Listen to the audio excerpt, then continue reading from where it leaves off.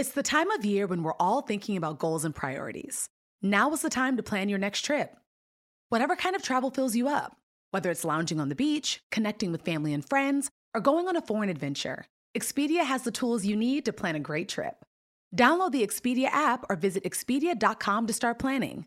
You do need to be a One-Key member to use price tracking. Signing up is easy and free. Expedia, made to travel. We've all been there. You have a question about your credit card, you call the number for help, and can't get a hold of anyone. If you only had a Discover card. With 24/7 US-based live customer service from Discover, everyone has the option to talk to a real person anytime, day or night. Yep, you heard that right, a real person. Get the customer service you deserve with Discover. Limitations apply. See terms at discover.com/creditcard. I'm Oprah Winfrey. Welcome to Super Soul Conversations, the podcast. I believe that one of the most valuable gifts you can give yourself is time. Taking time to be more fully present. Your journey to become more inspired and connected to the deeper world around us starts right now. In 1997, the worst hate mail I'd ever received came after doing the Ellen DeGeneres show.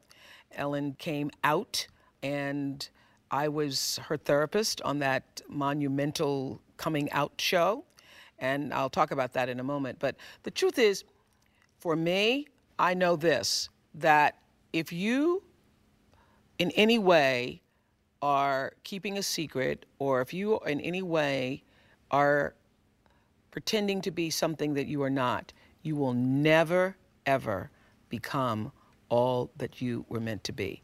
It just cannot happen if you're living in some kind of pretense, phony world. I think many people hide behind the facade of their own lives in various ways. I can say for myself that being able to be myself in front of all of you has been one of the great gifts of my life, to be able to be truthful, to say whatever was going on in my life. I wasn't always that way. I shared a story of starting out in television news and pretending to be Barbara Walters. It was not until I was able to literally break free of pretending to be an anchor woman and pretending to be like Barbara Walters that my career started to take off. So I know that as long as you are trying to carry on the facade, and for me it was something as superficial as trying to sit like Barbara and cross my legs like Barbara and lean into the desk like Barbara, superficial, but still prohibiting me from being being able to exercise the fullness of myself. I know for anybody, if in any way you are pretending something that is not true for your life, you will not be able to move forward, because that untruth, that uncertainty about standing in your truth blocks you from all that you were meant to be. Ellen being able to literally say to the world that she is a lesbian, and to be able to do that back in 1997 is a classic example. You nervous or what? Yeah. Yeah? A little bit? Everybody thinks I'm a freak. In 1997, Ellen DeGeneres was seen as what she says on the show, like a freak, and was afraid of being perceived as a freak for saying that she was who she is. I mean, I knew that it would be big, but I had no idea that it would be this big. And I actually didn't know it was going to drag out for so long either. So I understand the frustration, but it just was something that I decided and wanted to do and thought it would be wonderful for me. And as a result... So did you decide for the character first, that you wanted the character to give the character some kind of... Or did you decide for yourself first? I decided for me first. And then I thought, because I never thought it was anybody's business who I am and who I am with. And so I thought, why do people need to know? And then I realized that as long as I had this secret that I worried about all the time, that it made it look like something was wrong. So How worried were you, Ellen? My God, what would you do when you get interviewed, when you became famous and you would do interviews with different reporters? Tried to dodge the question, tried to... Would anybody out and out ask you? Sometimes they would. And then I would just say my private life is my private life. I don't want to talk about it, which I always believed. And then when I decided that it was time for me to say, I'm fine with who I am, I feel good about me, I'm not ashamed of who I am, I thought, really, who cares still about me? What got you to be this fine with saying it? I don't know. I mean, I've become more comfortable with myself just in general as a person and in my body, how I look, just everything. Why did you think it was necessary for you to come out? You know, you've read some of the mail. People say, so if you're going to, why not just let that be your business? Why was it necessary for you to come out, tell the public? Why was it necessary for the character to do so? Because it's okay. Because it is okay. Ellen, such an amazing and profound example of being able to step out of whatever is the lie of your life. And many people have lies in various forms. Whatever is the lie of your life, and let yourself blossom in the fullness of your own truth. The worst hate mail I'd ever received came after doing the Ellen DeGeneres show. And it was so surprising to me that people had such vitriol and such impassioned, ingrained beliefs about the sexuality of other people. People would stand up and so strongly defend their right to say demeaning things about other people because of who they are. It's sin. It's no different than adultery. It's no different than, you know, robbing, stealing, lying, cheating. And I don't think you're a freak. I think you're a very nice person. But I think you're living in a lifestyle that is wrong. What do you want to say? Yes? I feel like if the families out there had the PR person as the gay and lesbian community does, it'd be great for families too. I just feel like we're being stuffed with this right now, down our throat. It's just like, why? Why? Well, because you don't have to fight for anyone to embrace you and say how wonderful you have a family and children, and that's just accepted. That's, of course, people are going to embrace that. And I agree, there's been way too much focus on it. There's been, and the show, it wasn't supposed to leak out. It was supposed to be just these subtle little clues till it happened. How did you get on time? That's why, I think that's when it hit me. I had the carton of milk and I have my 10-year-old boy there, and yep, I'm gay. What's that, Mom? You know, and I feel like he should know. He should know what it is. I had this epiphany last night because I've received so much mail, and one of the common themes running through a lot of the mail that I received, a lot of people felt that me being on your show was me promoting lesbianism. I simply wanted to support you in being what you believed was the truth for yourself. And what I gathered from a lot of the mail is that there's a perception, and I've been trying to fight this for years on TV, that gay people are just swinging from the chandeliers, having sex all the time, and that they're all marching in the Mardi Gras parade with feathers and boas, and that they don't understand that, to the greatest extent, gay people want the same thing everybody else wants. Yes, and I think that's why this is such a big deal, and I think that's why people are having such a hard time with it, because they do perceive anyone who's gay or lesbian to look a certain way, and they don't understand, and people that look, you know, like me don't usually come out because you can kind of hide it, and it's usually safer. The quiet majority, yes. Yeah, because and they don't realize that the people at the checkout counter and the people sitting next to them in church and direct in the choir and, you know, at the theater and all over. And I'm not trying to change anybody's opinion on anything other than to say that I'm fine with who I am now, and for a long time I wasn't, and I understand the fear, and but I'm okay. Did you know that it's Asian American and Pacific Islander Heritage Month? Macy's is highlighting some really cool AAPI-owned brands right now, like Cardon, Kaja, Amelia George, and Hey Meave. Plus, you can help to support college access and student success when you donate online or round up in-store to APIA Scholars. APIA is the nation's leading nonprofit organization devoted to the academic, personal, and professional success of Asian American, Native Hawaiian, and Pacific Islander students. Shop Asian American and Pacific Islander-owned brands at Macy's.com or in-store. This episode is brought to you by PNC Bank. Some things should be boring, like banking. Boring is safe and reliable. You don't want your bank to be entertaining. Entertaining is for podcasts with inspiring celebrity guests, not banks. PNC Bank strives to be boring with your money so you can be happily fulfilled with your life.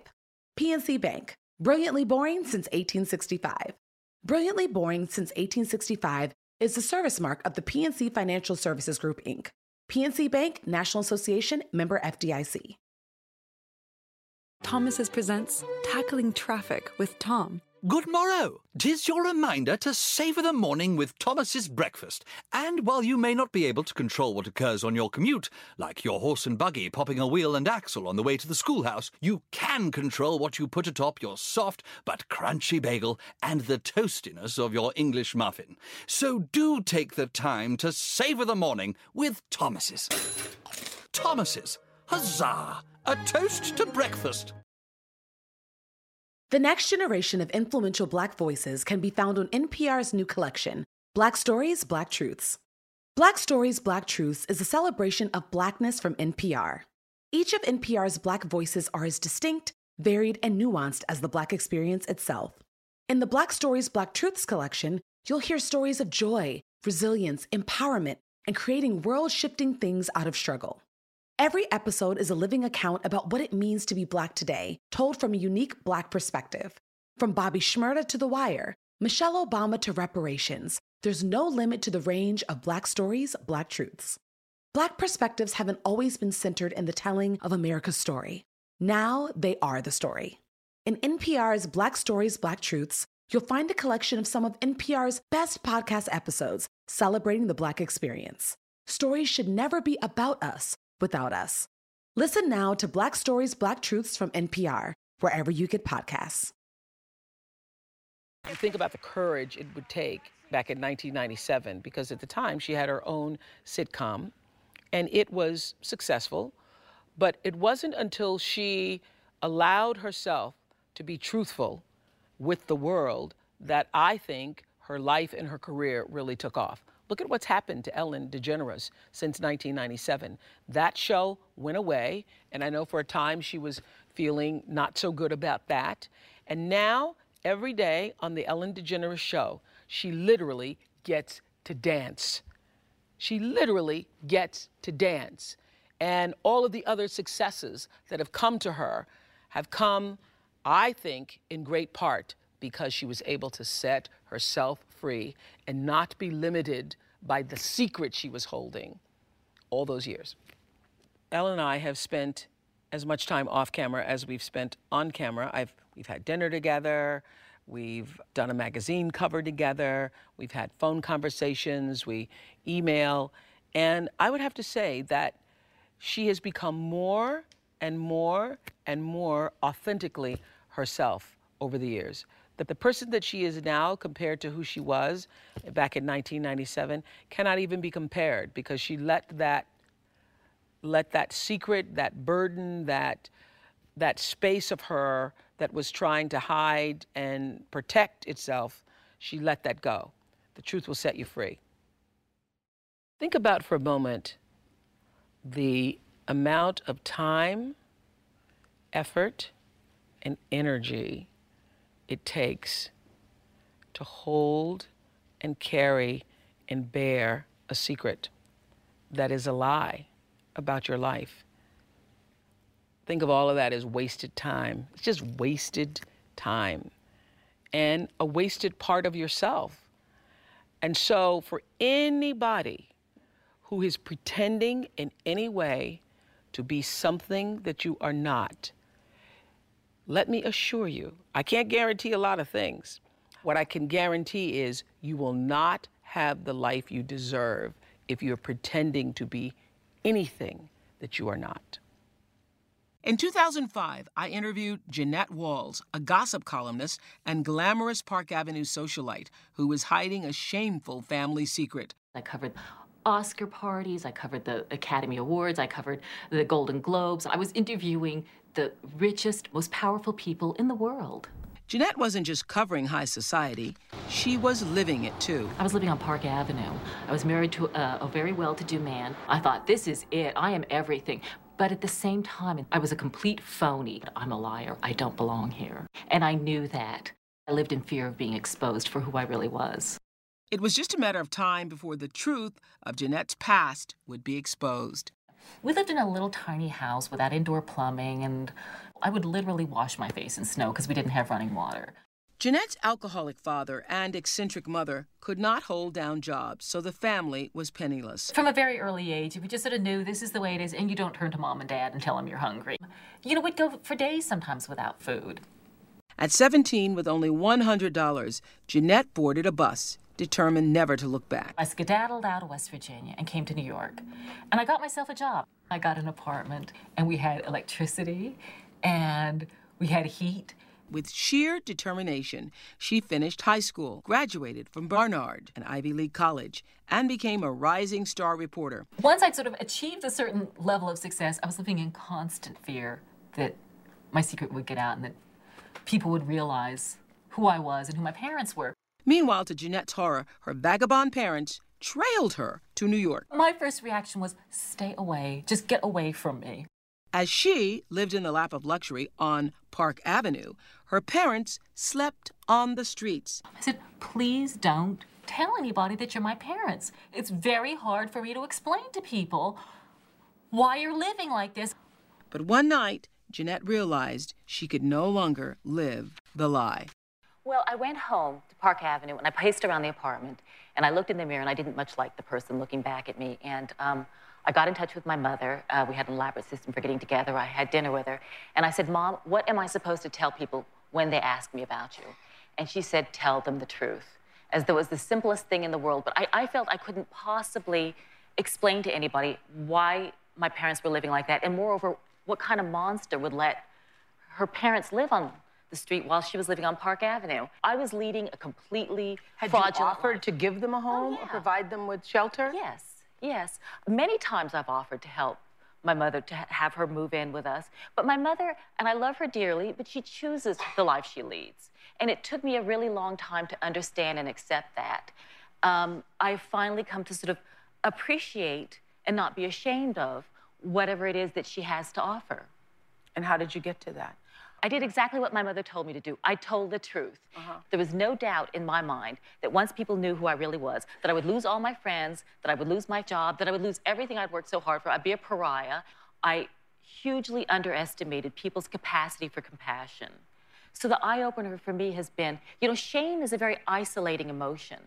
And you build up this shell around you. And what was your shame? It was a dual shame. One was that I was living this life while my parents were living another. The other was who I was. It was my past. And I thought if people knew that I wasn't this glamorous person, that they would reject me.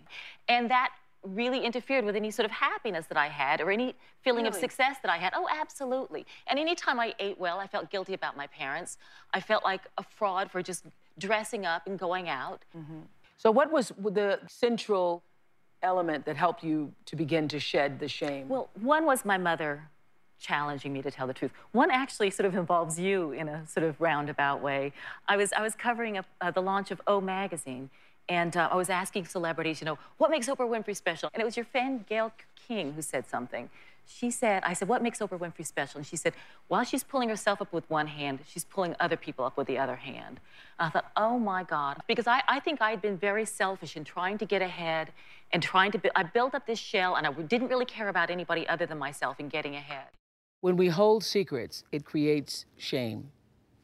And shame is a great barrier to success.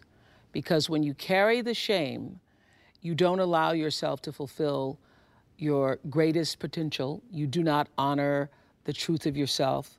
You do not honor what is your highest self. And so for so many people, and I know this also for myself, being ashamed is like a veil that covers your entire life. And when you walk into a space, the energy of that veil is there. So being able to let go of the secret, being able to say out loud whatever it is you've been holding back and what is holding you back allows you to release the shame. You let go of the secret, you release the shame. I have never known an instance where anybody was able to let go of the secret and the shame and not be better off in their lives. Because people who care about you, who genuinely love you. People who want the best for you want you to set yourself free. People who want the best for you also want you to be free. Since Jeanette was on that show, she says she realized that her Park Avenue lifestyle was no longer a fit for her. So she moved to rural Virginia, where she now lives on a farm with her husband, horses, chickens, and dogs. Her mother, Rosemary, now lives with her.